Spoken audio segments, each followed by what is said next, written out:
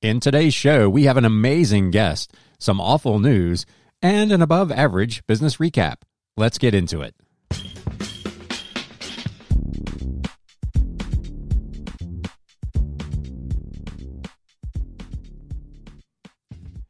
Hey everybody, welcome to episode number 25 of the Galaxy CDs, Rocks, and Flips Reseller Talk podcast. My name is Ryan, and as always, I am coming to you from the Batcave. In today's episode, we've got continuing bad news for resellers from shippers that we'll get into. There are some silver linings out there, and we'll get into all of that. I've got a pretty decent and fairly interesting business recap, but first, I wanted to share with you an amazing interview I did with Dave, Midwest Picker on YouTube. We had a great chat, and I hope you enjoy it. I hope you get something out of it, and let's stop messing about and get right to it.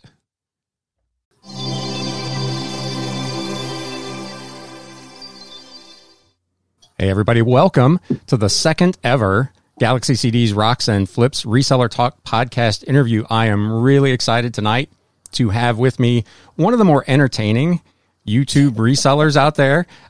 He's got a great live show that he does every Sunday night at 8 o'clock. He'll do trivia contests, giveaways. He did a weird flavored candy cane test, I think, this past weekend. So please give a warm Galaxian welcome to Dave, Midwest Picker. We spare no expense on the sound effects here, Dave. Welcome to the show. Yeah, thanks for having me. This is fun. I don't think I've done a recorded StreamYard yet, so this is kind of fun. Yeah, we'll see how this goes. The one I did the other day, for some reason, the recording was corrupt, so I got the audio all on the Rodecaster, so that all worked out, but I don't have any video for it. So that one will be interesting to see, or not see, as the case is. So for any of my viewers who may not be familiar with you, tell us a little bit about yourself. Well, my name's Dave. I live in West Michigan. I'm a registered nurse, graduated nursing school in 1995. Work from home due to the public health emergency since March of this year, so that's trying to get used to that. Been on eBay since January of 2002, just a casual seller, probably buy more than I sold in the beginning. And then probably around May of 2019, I started ramping up my reselling, whether Craigslist or eBay, and signed up with Macari and started out very slow, maybe 100 listings. And my sister noticed that I was selling items because I would share it with her or share it on Instagram. And she said, could you teach me how to resell? And I thought, wow, that could take all day. That's a lot of information. Right. I said, I've got this YouTube channel of videos of my son playing football and my niece's birthday party. I mean, it's nothing. Nobody watches it, probably 4 subscribers. And I said, how about if I make a how-to video, mark it as private or unlisted, and I'll just text you the link, and I'll just walk you through how to list and how to source and how to take pictures and everything you need to know, and then you can just watch them. And I think I'll give her the credit. I think she's the one that said, well, why don't you just make them public? Right. Why private? I thought, well, because of my face, I don't know how to talk. I have no lighting. I'm using a flashlight for a light, So I thought, I'm not a shy guy, but I thought the production value would be bad. And she's like, just do it, see what happens. So right. I changed my YouTube name. I've had 4 different YouTube names. My most recent one, I think, was Dashcam Dave. It's like there's 18 guys out there with the name Dashcam Dave on YouTube. So I thought, well, I got to have something related to flipping or picking or whatever. I wanted Michigan Picker. I changed it to Midwest Picker. There was nobody that had that name, so I quickly grabbed it. And then I went to GoDaddy and saw there was a domain available, so I picked the domain. Nice. So I got MidwestPicker.com. And I thought, okay, let's do this. And I got a legal pad out, and I wrote out a script for my first video. And 15 pages later, I thought I got the script for my next 15 videos. Sure. And just started recording and put myself out there, and the rest is history. That's awesome. So it kind of started with the how-tos, and it's really aimed more at beginners on eBay. If I followed the progress of the channel right, that was kind of what you were going for, helping her out and then doing those videos. When did it develop into more than that? It's kind of funny. I didn't even know there was a reselling community on YouTube. I mean, I've always used YouTube, but I didn't know that there was a community for everything: crocheting, Oh yeah. pottery, do it yourself, appliance repair, gardening. So I'd never watched a reseller video in my life. And I happened to be looking for something on YouTube, and I typed eBay for beginners, and there was very few channels that had that in their title of their videos. I thought, well, I'm going to go with that because I want to help people new to reselling. So I put that in the titles of my videos. And then on the suggested side, it said taco stacks and Cincinnati picker. I'm like, Cincinnati picker, taco? What is a taco stack? So I clicked on it, and he's going around picking stuff out of the trash and selling it on eBay. And I'm like, this is awesome. And I started to discover that there's an entire community of resellers. I had no idea. And then, so I subscribed to a few. Then I got notices that they were live. I'm like, live? What's a live YouTube video? I have no idea. So the more you explore and the more you expand your horizons, you start to discover all of these things. All different communities. Some people are into retail arbitrage. Right. Some people are into flea marketing. Some people have a niche, just one area like costume jewelry and nothing else. Some people are like me. They'll sell anything they can make a buck on. So the more you watch those videos, because Google owns YouTube and Google runs the world, they know what you're interested in. Right. They know I watched 99% of this video. In this video, I only watched 2%. So they're going to suggest the one I watched 99%. And the suggested videos just kind of snowballed. And I'm like, wow, there's like an entire community. So I learned from them how to do a live video, how to create thumbnails. Do I have an intro or don't I have an intro? And it's kind of like the more you watch, the more you learn. Right. So did you upgrade the studio over time? Did you get lighting and all the rest of that? Yeah, I was shocked how cheap it was. I got a ring light for like $12 on Amazon. I bought this big umbrella light for $25. The wall behind me, I decorated with, LP albums and frames and vintage pictures. And I made the background more interesting. At first, it was like 2 pictures on a big white wall. I upgraded my lighting, my background. And then this headset, Plantronics, it's really nice. I like it. It was only $40. So, and I got a nice webcam that I'm using right now. So slowly I started to add to it. Right. Speaking of the background, who's the fine looking fella over your shoulder there? Yeah, that's a story. So my childhood TV shows that I loved was Land of the Lost, Gilligan's Island, Brady Bunch, all that stuff.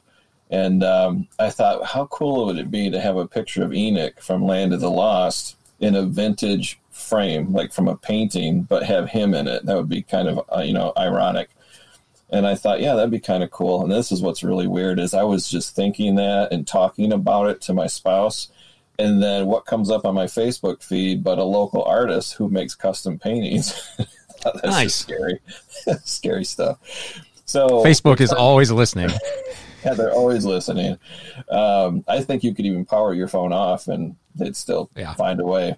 But so I contacted this local artist, and she makes pretty unusual paintings, all custom. And she happened to be a friend of my daughter's, which I didn't even know that. But I sent her a private message, which is weird when you're 54 and she's 23. But right. I took a chance and said, hey, I saw your advertising that you commission paintings. I have an idea for a painting. I'm like, oh, here we go, because she might think I'm a real weirdo. And I took some pictures of Enoch from Land of the Lost and sent them to her. I said, could you do this in a painting? Immediately responds and says, oh, I would love to. Absolutely, not a problem. We talked about prices and size of canvas and all that. I was thinking 1 foot by 2 foot, just like a little canvas, be kind of cool in the background. So we agreed on a price, and she ran off to the hobby store and got all the paints and the canvas, and she messages me and goes, hey, I actually got a 3 foot by 3 foot canvas cheaper than the small one, so I just bought that. Nice. I was like, oh my gosh, it's going to cover my whole wall. So I was like, okay, why not? Same price. So so she painted it. It's like an artist rendition. It's not like an exact duplicate. Sure. It's like her version of Enoch. So I thought, yeah, why not? my wife wasn't real thrilled with it. So I'm like, well, it's going in the eBay office anyway. So I didn't want it to take up half my wall, but it is what it is, and it gets a lot of attention. And absolutely, in person, you can see on his tunic and in his eyes, there's gold glitter in the paint. So it looks nice. really, really nice in person, but he's kind of a sidekick now. So right. He's permanent and not for sale. I have to tell people that every week. He's not for sale. I was going to say, I saw in your last live, you had people popping up in the chat, how much for Enoch? So yeah, I do send people photographs for free. I'll send them a message on Instagram. I was like, if you want a digital photo, I'll send it to you. And one of my YouTube subscribers actually took it to Walmart and got a 20 by 20 print of the photo, and he's going to have that framed. So that's awesome. Definitely not sale, but I'll send anybody a picture if they want one. Speaking of sidekicks, you have another one that is usually with you there. That right there. So tell us about Joey. Yeah, people always want to know about that. It's not often you see a middle-aged man having a conversation with a mannequin, but so I really don't like selling clothes. I mean, I will, but it's such a hassle, and I don't know much about them. I did a whole video on why I don't sell clothes. Yeah. So retail arbitrage, I say I hate selling clothes, and then I turn around and I go to Kohl's and they have 90% off Levi's. So you have to buy it. So that I'll do every once in a while, or if it's a vintage rock t-shirt from the 70s or 80s, that's gold. So I'll sell that. But I try to avoid clothes as much as possible, and I just hang them on a hanger and put it on a white door and take a picture. And I thought, you know what, probably look more professional if I got a mannequin and put the shirt or the jacket on a mannequin. And I participate in these local auctions where you bid and win online, and then it's curbside pickup.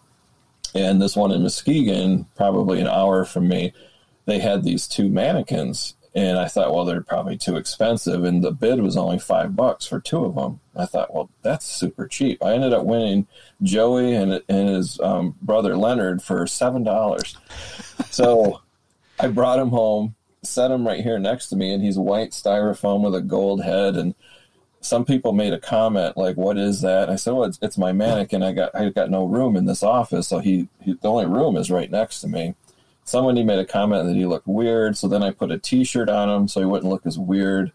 Then I put sunglasses, and it just kind of evolved where people started talking, saying, what's his name? I'm like, so Joey from Friends is kind of weird, so I said, his name's Joey. Gotcha.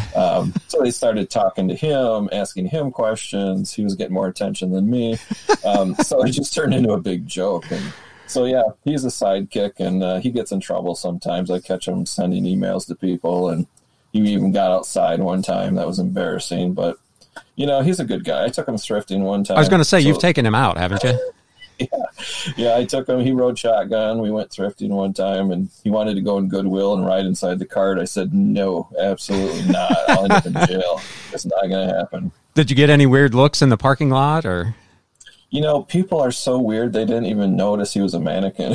He's got the hat, the sunglasses, a jacket, a T-shirt, and no. Just thought he was in there crashed. Yeah. But when I do carry him from the house to the car, I put a garbage bag over him and hide him because I don't want him to be walking down the driveway with this mannequin in my arms. Neighbors are out raking leaves looking at me like, what in the heck? So I kind of disguise him until we get into the car. That's funny. And I did do, I don't know if you saw the Wendy's restaurant, the Spicy Chicky Sandwich Challenge. And I brought him with me to do that too. But other than that, he stays right here where he's safe. Yeah. How has the mannequin worked out for you? Has that been much better for listing clothes? I mean, obviously for $7 for two of them, it's hard to say it would have been a waste of money, but. Mm-hmm. I have glorious plans, but I've yet to use him as a model. I mean, I listed a brand new bra with tags, and he did not like modeling that at all. Sure. I made him do it. I'm like, you're a mannequin. This is your job. But I ended up using like a plate holder in my light box instead. So to this day, I haven't even used him yet to model anything. That's funny. But he's been worthwhile as a sidekick for the YouTube channel. Oh, yeah. Yeah, he probably gets more attention than I do. So you do a lot of different things on YouTube. It's not just the how-tos. You do the live shows pretty much every week. Sometimes last week you just dropped in on Friday and did one. Do you have a preference what you do, and which ones do you see that you get like the most activity off of?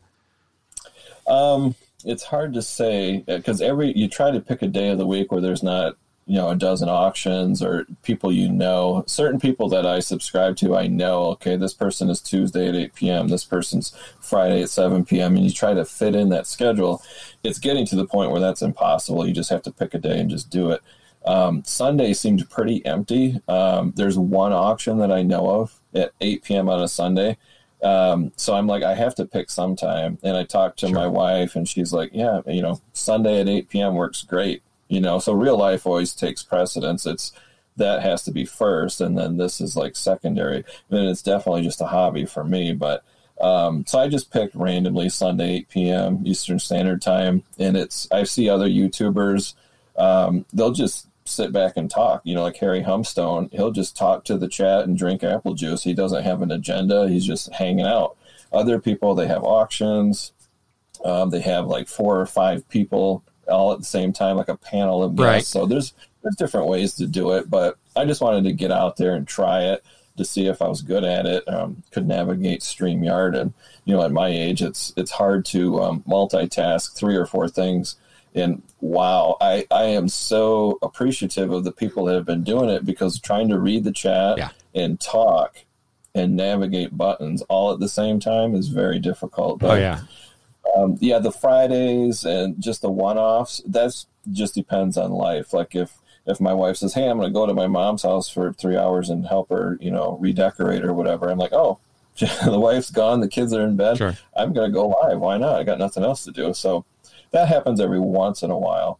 But I wanted to do a little more than just, read the chat and converse. There's nothing wrong with that, doing the Q&As. But I thought, you know what, I've got, I hate to say this, but like a death pile. I've got stuff in my eBay store going on 2 years. I just want it out of here. So I'm going to do trivia questions and just, ask my viewers questions based on my old YouTube videos, maybe 2 or 3 weeks back. And if you get it right, you get this prize. And I'll eat the shipping, and I'll just shoot it off to you, shot glasses, cassette tapes, whatever. Very cool. It's not selling for me anyways, and it gives them, a free prize. So why not? The taste testing, the food testing, that's a new thing. I don't know that I'll do that again, because the last one was pretty horrid. But how did that all come about? Well, I just kept hearing about these weird things. Somebody would comment and say, hey, did you know that there's mac and cheese flavored candy canes? Or Jones Cola comes out with this Thanksgiving dinner pack, like turkey flavored cola. And right. I thought, yeah, how fun would that be to bring to a party? Well, under the public health emergency, there are no parties. So I can't give my brother-in-law a soda and say, hey, drink this, and watch the look on his face when he drinks, Yams soda. So I thought, well, I'll just do it live. That would be kind of fun. So it just kind of grew from there. I can't really find the weird stuff. I probably could buy it online, but I was hoping to go to my local grocery store and find these weird things. But now that I've done it, probably not a good idea. I don't think I'm doing that again. Was as bad as you anticipated? I knew it wasn't going to be good, but I didn't anticipate that the candy canes would be lacking in sweetener, because your brain is just programmed that way. Bad candy is at least sweet, like Sour Patch Kids or whatever. At least it's sweet. Well, no, these had no sugar, no artificial sweetener at all.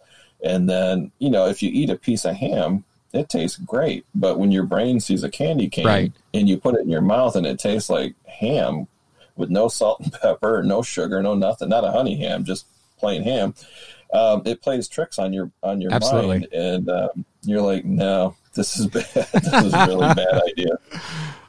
That's like when you pick up a drink and you think it's going to be a Dr. Pepper and it turns out that it's water, or it's something else. It takes a while for that to register. It really tastes funny until you know what it is. So I totally get that. Yeah, it's funny how you're conditioned that way. Like I'll be drinking iced tea every day, all the time, and then I'll forget that I put orange juice in my water bottle here. And then 2 hours later, I'll take a swig and I'll be like, whoa, what happened? I'm like, oh, that's right, it's orange juice. So yeah, that's kind of funny. So before we get off the YouTube thing, do you have any advice or any tips for anybody that's just starting a channel or thinking about starting a channel about how they should go about it and what they should do?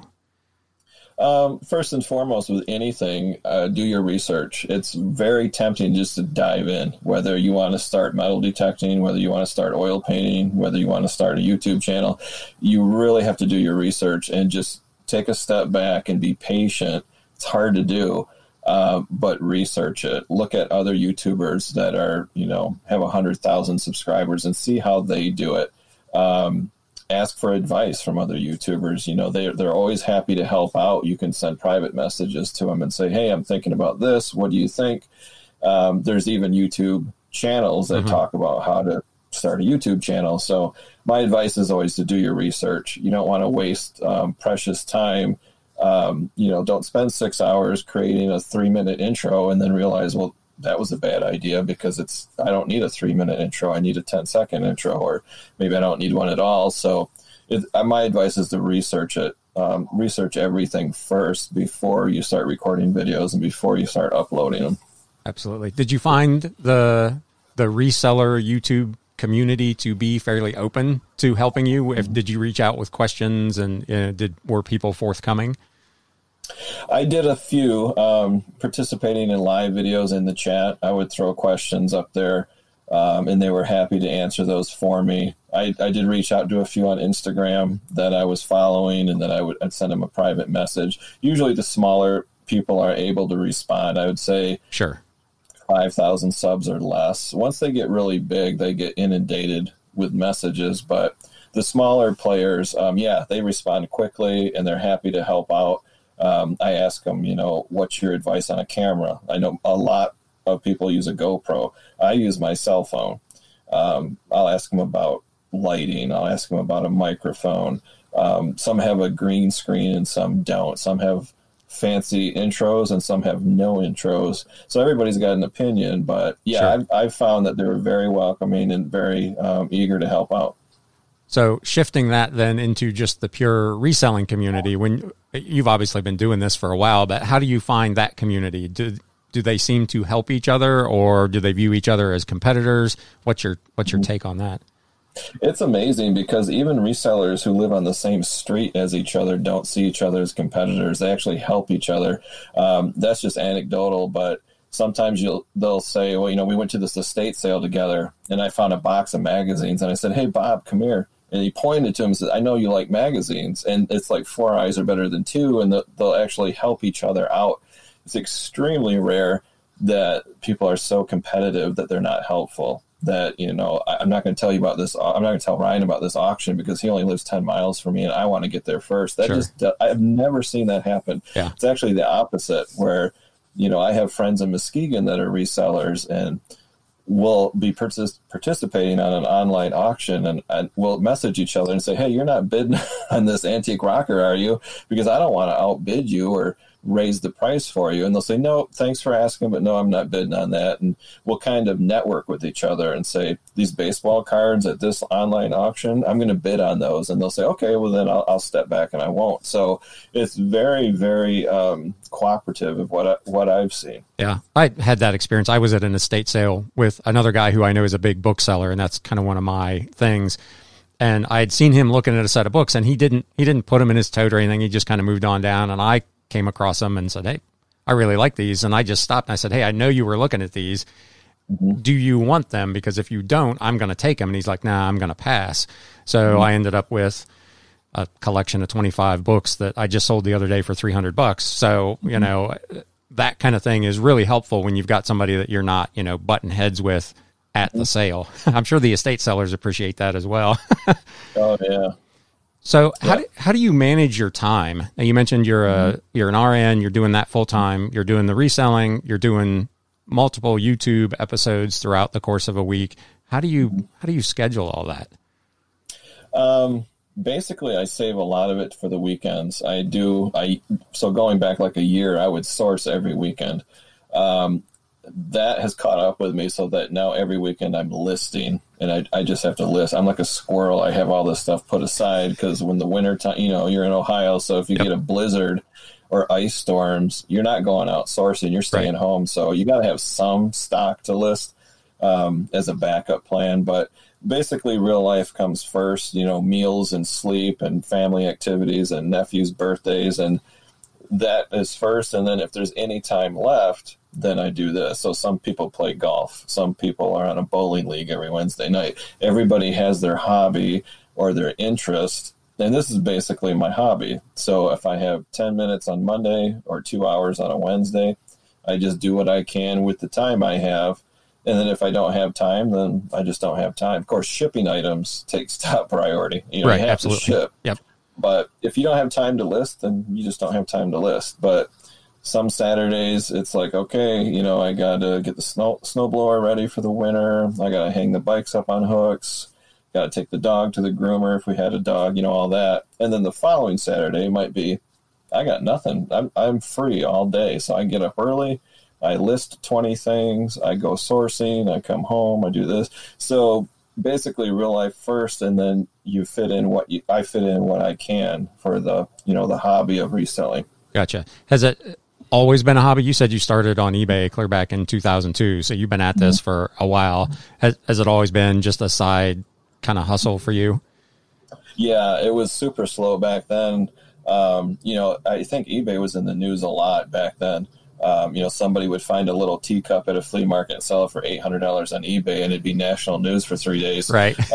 So I got, what is this eBay thing? And back then, all we had was eBay for Dummies. The book. There was no YouTube. There was chat rooms, but there was really no networking, no support of any kind. So you just kind of had to go it alone. And so I started an eBay account. I'm like, I got to check out what this is. And it's dangerous because, the lunchbox you had in third grade and all that stuff that you would love to have again, it's right there. Oh, yeah. You can buy anything. So I started out buying a little bit of here, a little bit of there. And then I had friends that said, I'm going to throw this away. That's my, clicker right there is I hate waste and I hate throwing things away. And my friend would have a book on World War II. And I'm like, well, don't throw that away. I could sell that on eBay. So they're like, here. And they give me a whole box of stuff that they think is worthless. And then my dad, I think my first sale was a slot car. So he still had his slot cars from when he was a kid, like in the early 1960s. And they were little. They weren't the big ones, but they were little. And there was 3 of them. So I listed them one at a time. And I went out and bought a Sony digital camera, which I still have, which is big as a toaster. And I took the pictures, and the first slot car sold for $80. And I was like, oh my gosh. So the buyer messaged me and says, I'm going to mail you a money order. It took a week to get there. Yep. Then I cashed it. It took 2 weeks to process an order. So I was hooked. I'm like, wow, this is cool. But super, super slow, just a hobby, just for fun. I think it took me 2 or 3 years just to get 25 feedback. It was very slow. Yeah. So it would be hit and miss. I could go 2 or 3 years without listing anything. And then I would list 20 things in one weekend. And then I can go 6 months with nothing. So, I never really was into reselling big time until March of 2019. Yeah. And what prompted the change? What happened in March of 19 that triggered you stepping it up? I think my wife and I were shopping, and we were just constantly finding clearance items. And I give her the credit. We were at a shoe store, and they had a clearance rack. It was 70-80% off for head wraps and gloves. And I think she said, I wonder if you could sell this on eBay. And I looked at the regular price. It was $28 marked down to $4. I thought, yeah, that's a neat experiment. So I bought 3 of them and put them on eBay. They did horrible. They, barely sold. And then I started looking around the house, and I thought, I still have stuff from when I was in middle school back in 1979. Yeah. Trapper Keepers and Dungeons and Dragons stuff. So I dug it out of the box. I'm like, why am I keeping this stuff? It's just collecting dust. So I started putting things on eBay, and just boom, boom, boom, they started selling. I thought, this is pretty interesting. And I thought, what if I put 50 things on eBay? What if I put 100 things? And then I started researching eBay stores, the It's all comes down to the math, whether you should have a store or not. And Right. I thought, paying like 30 something cents per listing, this is kind of dumb. So then I said to the wife, I said, you know what? I'm just going to jump in and get the first level store, like $7.99 a month or something like that. And that's where it just started. It was kind of like an addiction. It's like, man, I could have been doing this for 10 years. But yeah, it was retail arbitrage, my own personal stuff, just junk laying around the house. I didn't think it would sell.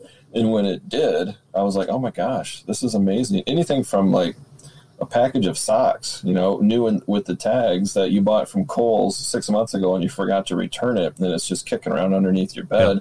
Yeah. Just put it on eBay and boom, it's sold. So I thought, this is kind of cool. So just kind of retail arbitrage, my own stuff laying around the house is kind of what got me started back into it. Yeah. How big is your store now? Let me see. Let me pull up the tab. I think it's about 370. Of course, I keep selling stuff, so that changes, but let's see here. Listings active.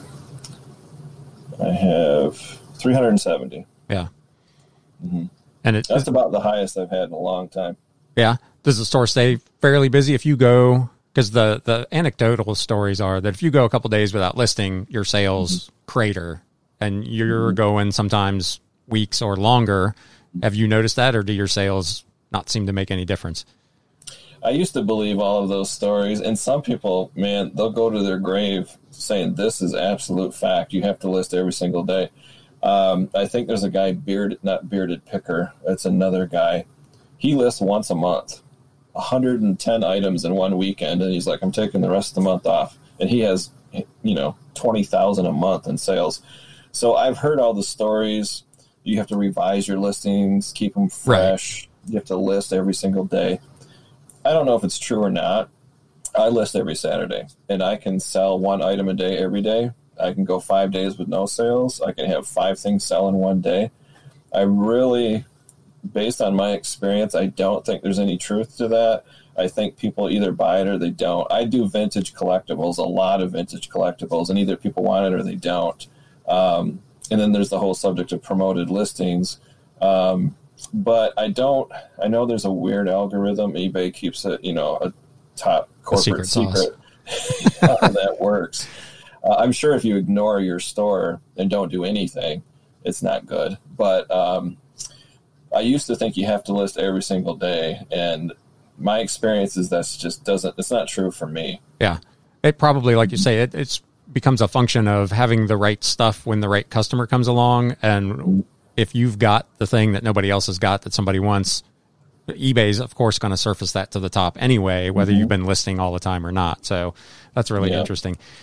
So you say you do a lot of like vintage collectibles. Is that kind of your specialty, or are you kind of a generalist? If you find something that you think's a good deal, you'll go ahead and throw it up there and see what happens? It's kind of a combination of an experiment to see what I am good at and vintage collectibles. I just like the thrill of the hunt when you go to a Salvation Army and you see Fenton glass that's priced for $1 and you're like, oh my gosh, I know what that is. Right. And you want to buy it.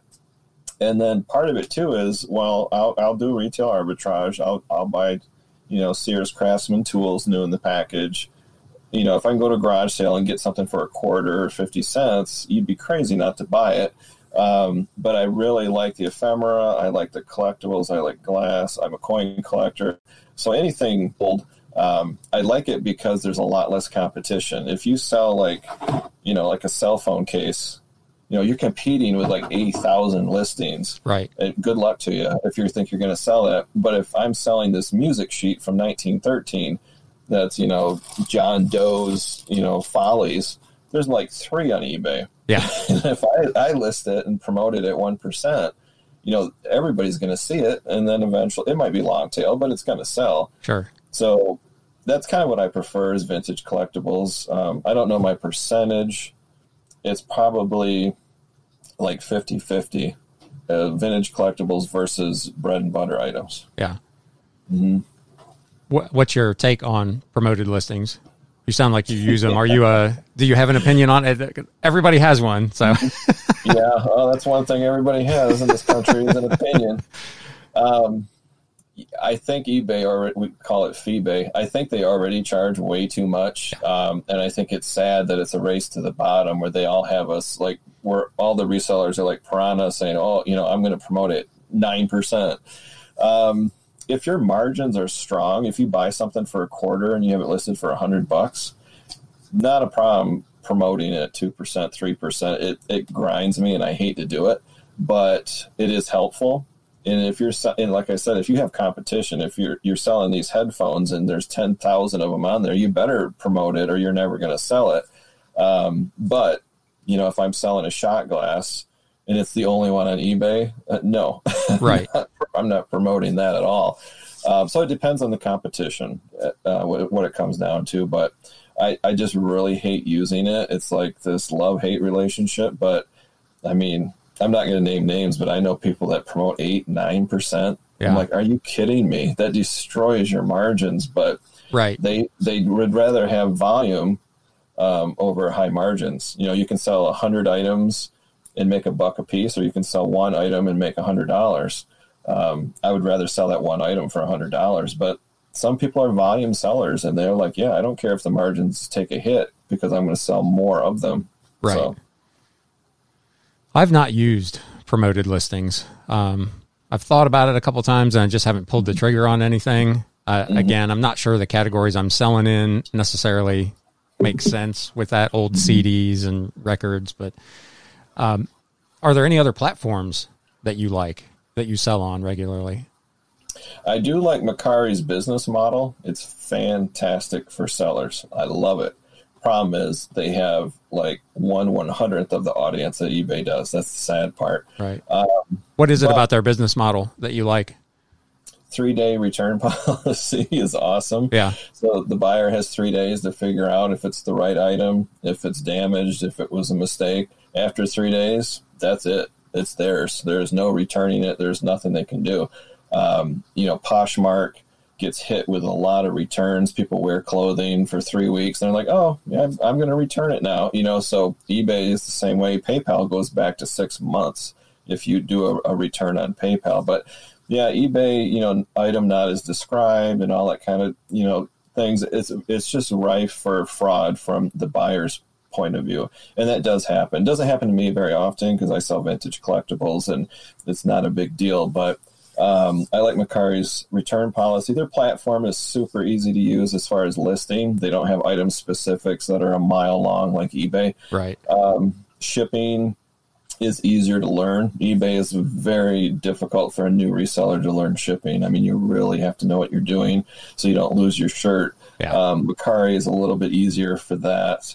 So those are just some of the things I like about Mercari. I've dabbled into Etsy a little bit, and then I just canceled my account. It wasn't for me.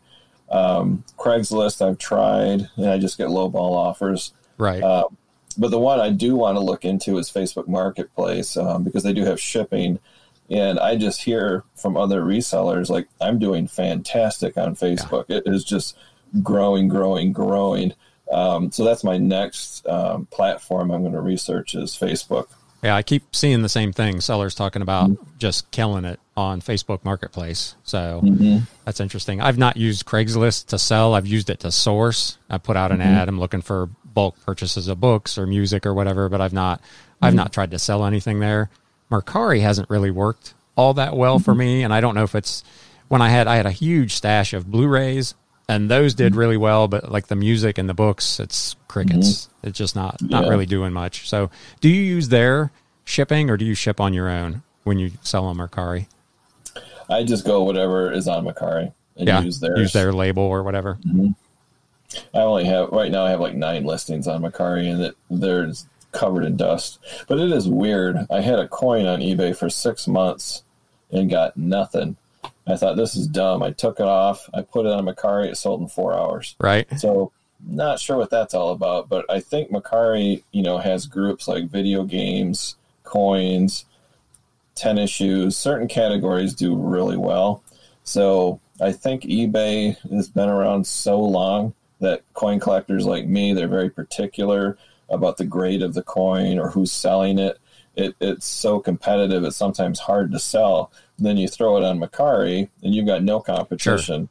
Sure. It was a 1798 large cent, and it was the only one on Mercari. There was none other. Where at eBay, there was 480. Right. So you kind of get swallowed in the ocean there.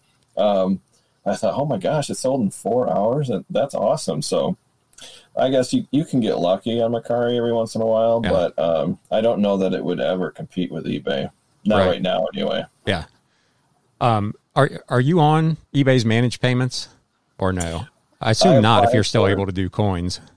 Yeah, maybe that's why I'm not. I took all my coins down because I thought maybe my sales are down because eBay is waiting for me to get rid of my coins. I don't know. I applied back in June, and then in July I was accepted, and they said, congratulations, you've been accepted. We'll let you know when it starts, and I've never heard back. So I think it was in October. I had like 9 coins on my eBay store. And I'm like, these aren't even worth anything. I'm just going to end all the listings. Maybe that'll kick in managed payments. I still haven't heard anything. So I hope they have all the wrinkles ironed out by the time I start. I know in the beginning it was a bit of a hiccup, but from what I've heard now, it's not a problem. And the buyers love it. So, and the finances is better. It's just a straight fee. The money you get from eBay is basically your money that you don't have to pay a huge sum at the end of the month.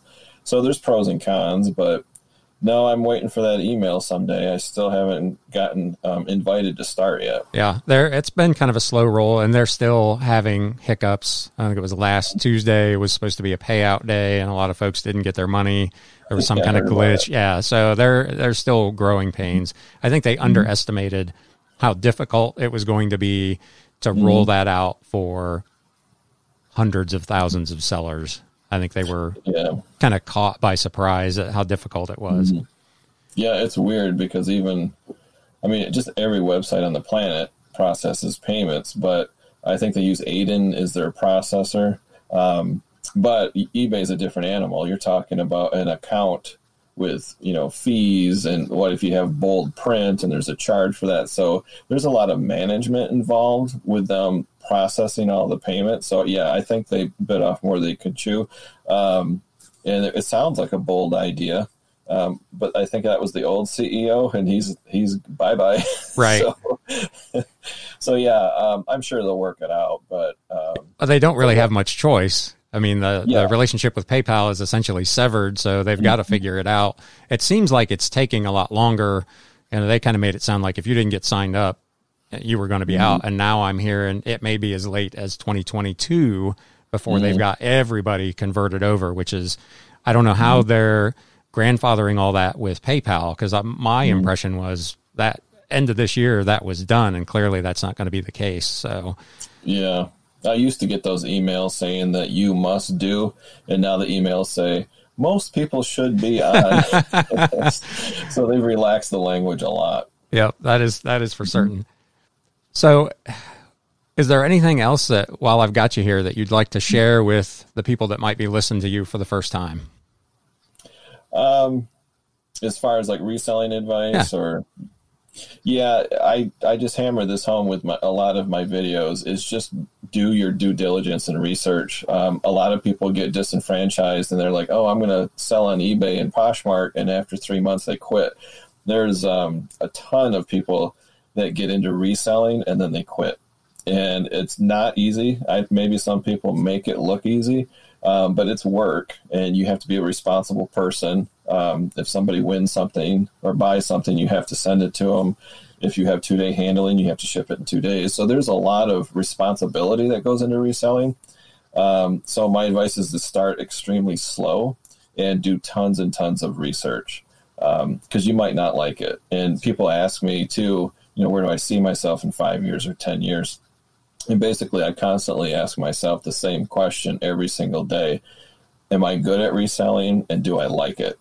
And if I answer no to either question, then I just need to be done. Right. Because if you're not good at it, you're going to lose money. And if you don't like it, you're going to hate doing it, and you're going to fail either way. So if you're good at it and you enjoy it, then keep going. but you have to be honest with yourself, and it's hard to do. Are you really that good at it? Are you not making any money? You know, or are you good at it, but you don't enjoy it? It's just ruining your life. It's taking all your free time away. So if you can say yes to those two things, keep going, start slow, and just do tons of research.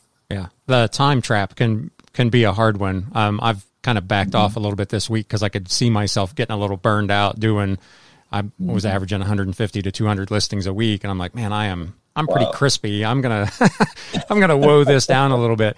Do you think the YouTube channels have contributed to people thinking this is too easy to do and ultimately made it more difficult for people? Not all channels, obviously, but some of them, they only show kind of the highlights. It's like the Instagram posts. It's, this is the best of the best, and you don't see all the work that's going on in the background.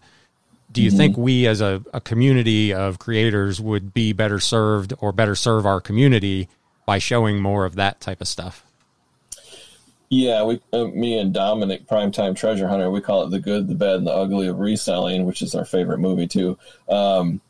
Yeah, I think there needs to be more transparency, and by no means am I perfect, but when I do a what sold on eBay video, I tell people where I bought it, what I paid for it, and what it sold for, and how it shipped.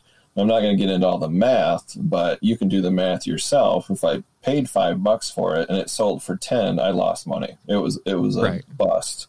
If I paid a quarter and it sold for $50, I probably made about $38 after all the fees, shipping supplies and all that kind of stuff. So I do see a lot of resellers on YouTube that say, I sold this for 10, I sold this for 20, I sold this for 100. And that's all they say. Right. So if you're new to reselling, you might think, oh, that guy just made $700 in one day. Well, no, he didn't. He's not telling you all the expenses.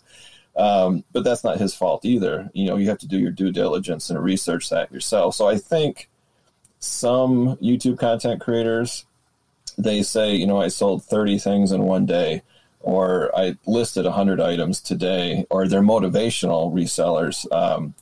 They spend hours motivating you and trying to get you encouraged, which is not a bad thing. But I think more transparency would probably help reduce that frustration for new resellers. Yeah, I don't think people really have a grasp of how expensive it is to resell that, especially if you're on eBay, like you said, with all the fees, and you want to do something special with your title and it's an extra $1, or it really can add up in a hurry to try to set yourself apart.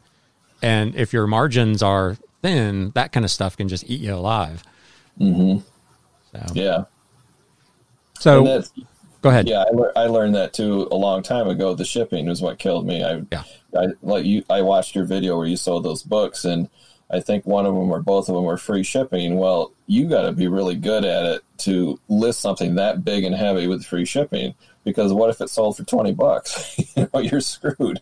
But if it's $300, you're going to eat that shipping. It's no big deal. Right. A new reseller, like when I was back in 2002, I sold like 5 big books, really heavy, and they only sold for like $18-20, and I put free shipping or whatever, or really low, and the shipping costs more than what they sold for. So the new resellers, I hear that a lot, is the shipping is just so hard for them to figure out. And I'm like, I don't want to be that mean guy, but I tell them, why did you list it if you didn't know how it was going to ship? You never ever do that. Right. So if you're going to list something, you better have the box or the padded envelope it's going to go in off to the side, because that thing could sell in 5 minutes. You can't just 10 o'clock at night run off to Walmart and hope they have what you need.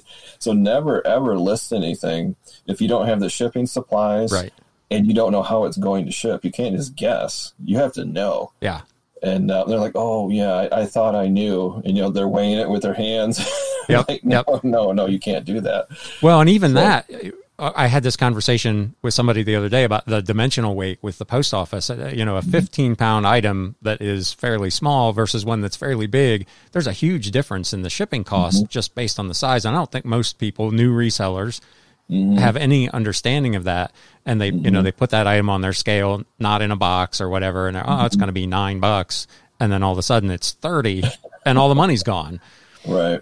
So Yeah, like a giant plush that's worth $8. It's like, well, how are you going to ship that thing? That thing is 3 feet by 2 feet. Yep. I mean, but you got to think about those things. Probably going to have to go FedEx, and it's going to cost, $18 to ship, and you sold it for $8. So yeah, that comes with experience. But I hate being that nag, but you have to research that. If you've got like a giant beach ball, which you would let the air out, but if you have something that big and it's worth $5, don't just list it on eBay. Stop, hold on, how is that going to ship? You got this styrofoam ball that's 3 feet in diameter. Okay, it's got to go in this giant box, even though it only weighs a pound or two. But do you know how much it's going to cost? Do you know how you're going to ship it? Right. It's not going to go USPS. It's going to have to go FedEx or UPS. So some people are just like all excited and they list it and they're like, oh my gosh, I didn't even think of that. Right. Like you say, not until it's sold. Then all of a sudden, oh gosh, what do I do now? Right. You want to totally avoid what do I do now? Mm-hmm. Well, with that, I think we're going to wrap it up. Let everybody know where they can find you on the various social media or your YouTube channel and all that. And I'll link to all of this in the show notes in the description below. But just let everybody know kind of where they can find you. Sure. Easy way is MidwestPicker.com. That will link to just about everything. But on Instagram, I think I'm Midwest_Picker. I think if you just search Midwest Picker, it'll come right up. But yeah, those are the main ones. My eBay store, I don't even remember the name. Your Daily Deals? I don't even remember. I don't really promote my eBay store that much at all. But yeah, YouTube obviously is Midwest Picker. Instagram, I think it's Midwest_Picker. I'm not sure, but MidwestPicker.com will link you to everything I have. Gotcha. Well, I really appreciate you taking some time out to talk to us, and I wish you well for the rest of the holiday season. I hope business is good, and I will probably catch you on one of your lives coming up fairly soon. All right. I'm glad to be here, and I had a good time. Appreciate it. Thanks much. Yep. Thank you.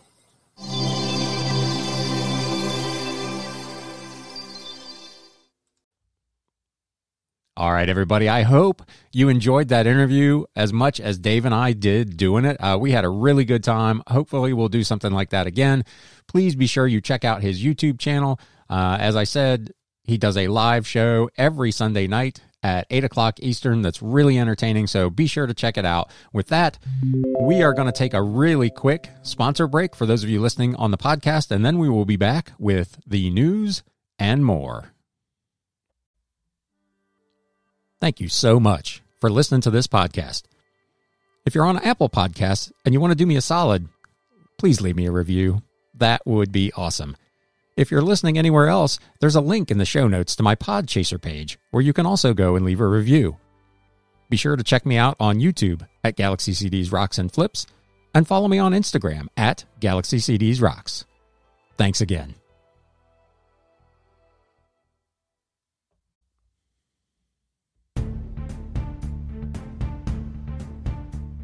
News updates.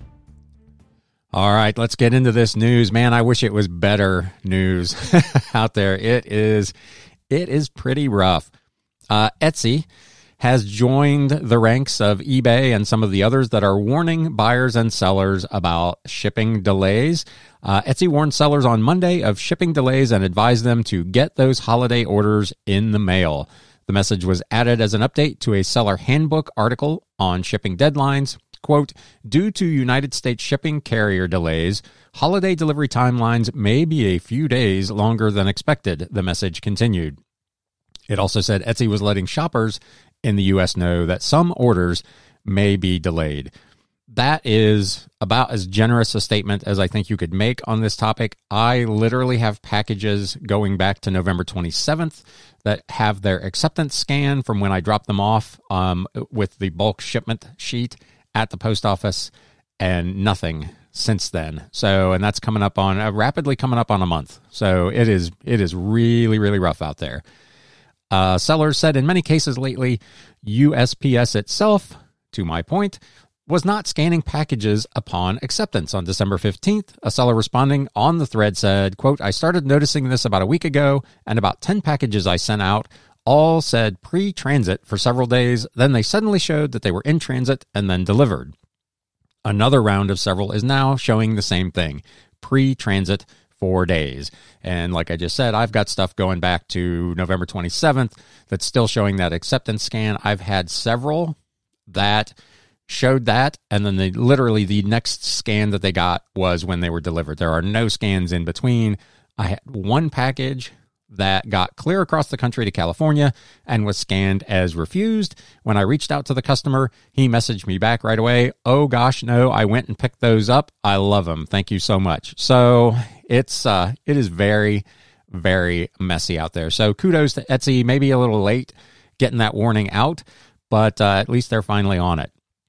There's an article in the Washington Post continuing on with this theme, USPS gridlocked as historic crush of holiday packages sparks delays.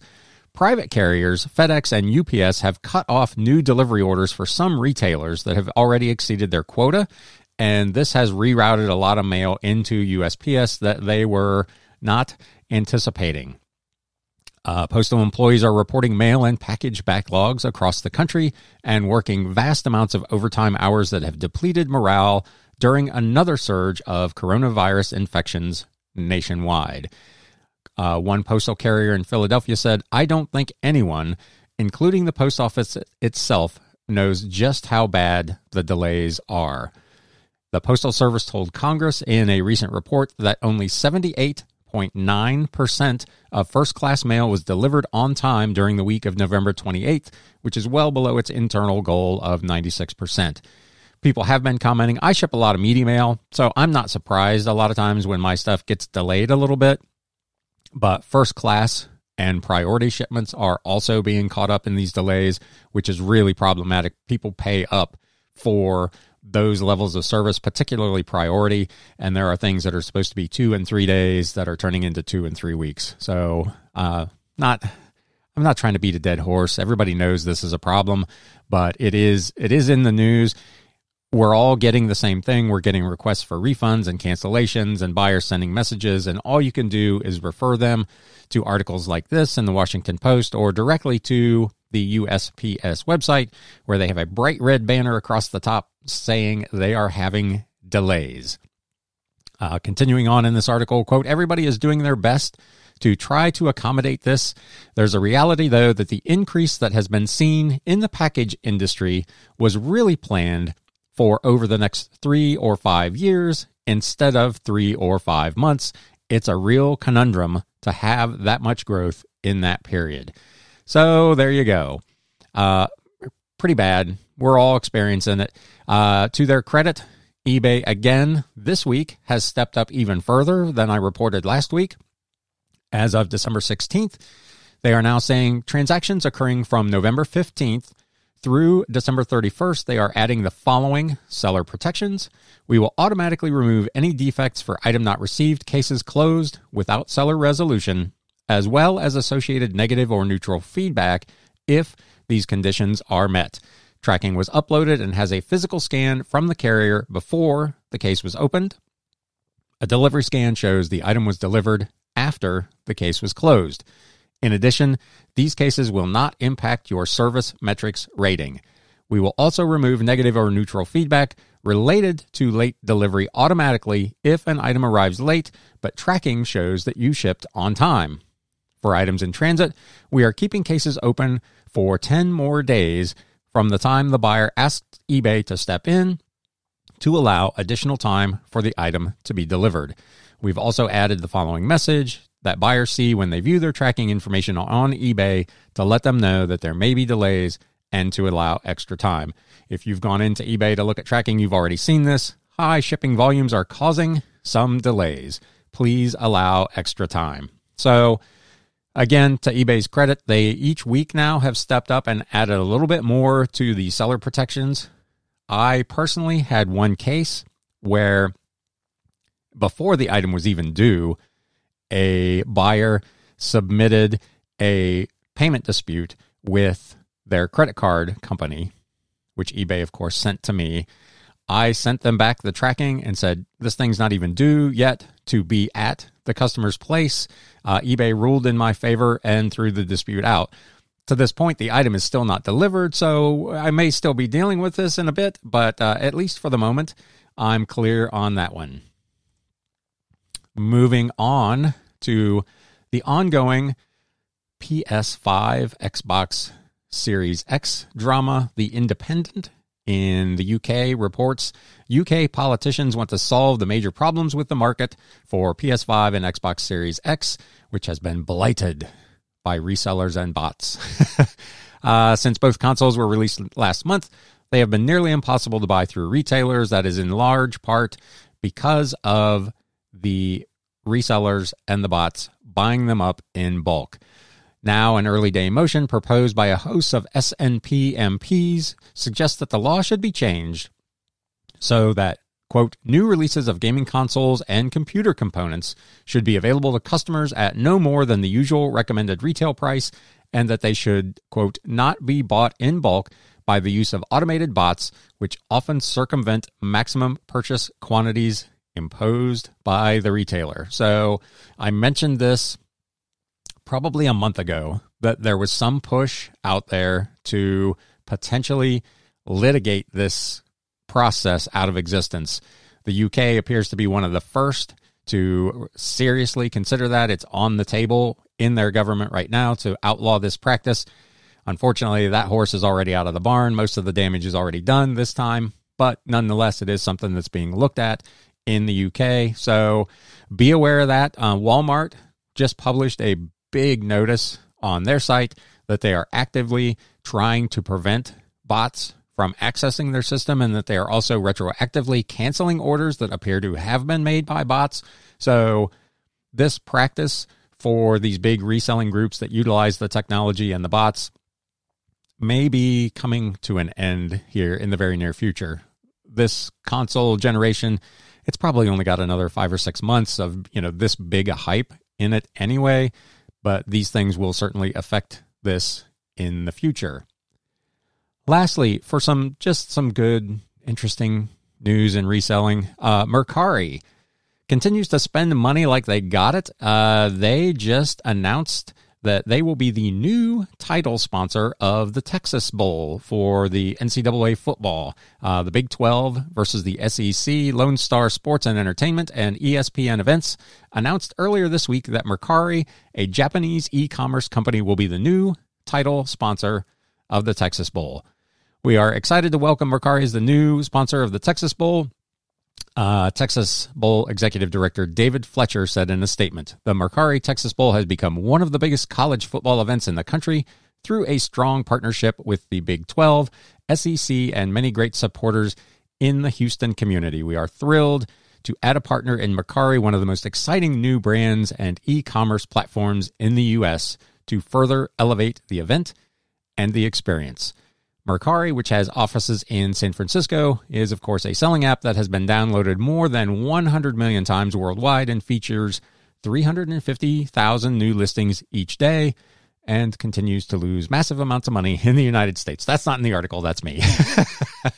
So kudos to them, I guess, for trying to kind of expand their advertising and promotion horizon by sponsoring this game.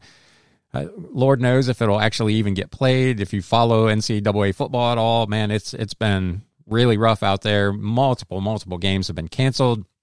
There are teams now threatening to boycott bowl games if family and friends are not allowed to attend the games. So this thing continues to be very, very messy. But Mercari suspending it like they got it.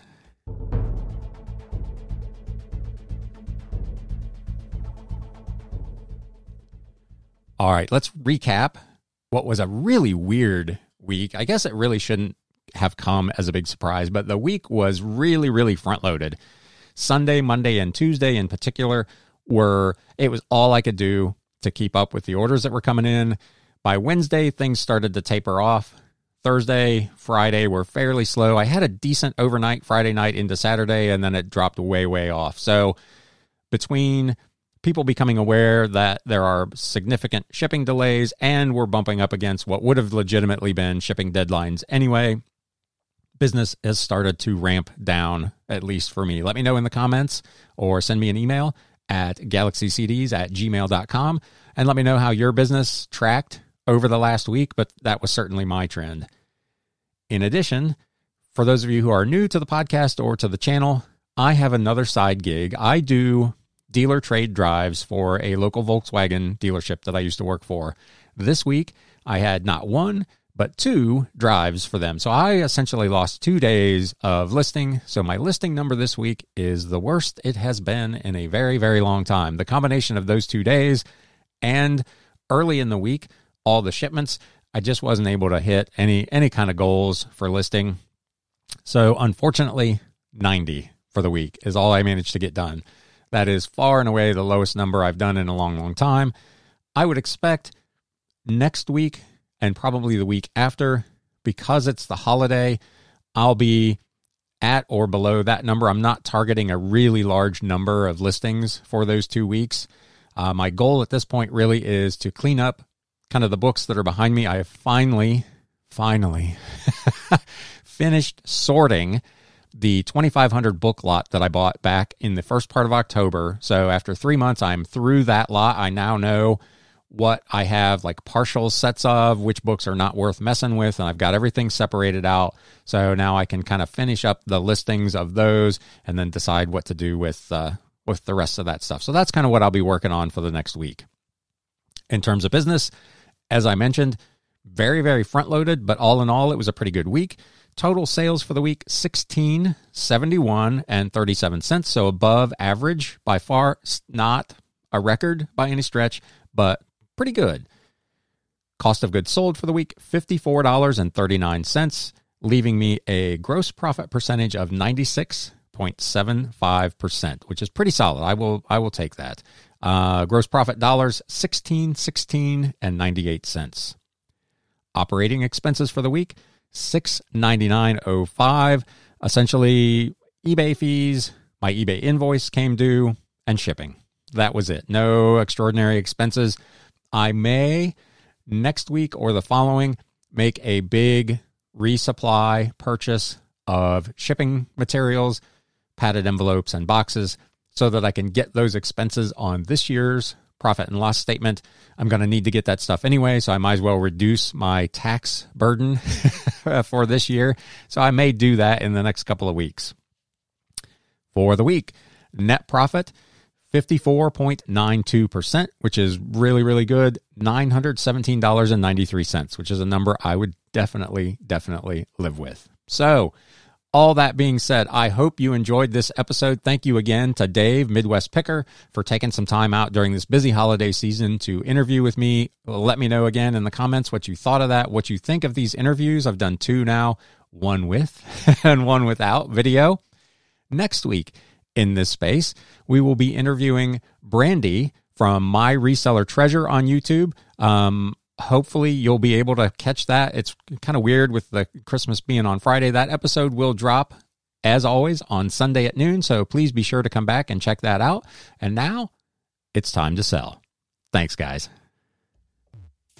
You have been listening to the Galaxy CDs Rocks and Flips Reseller Talk podcast. Thank you so much for tuning in, and we will catch you again next time.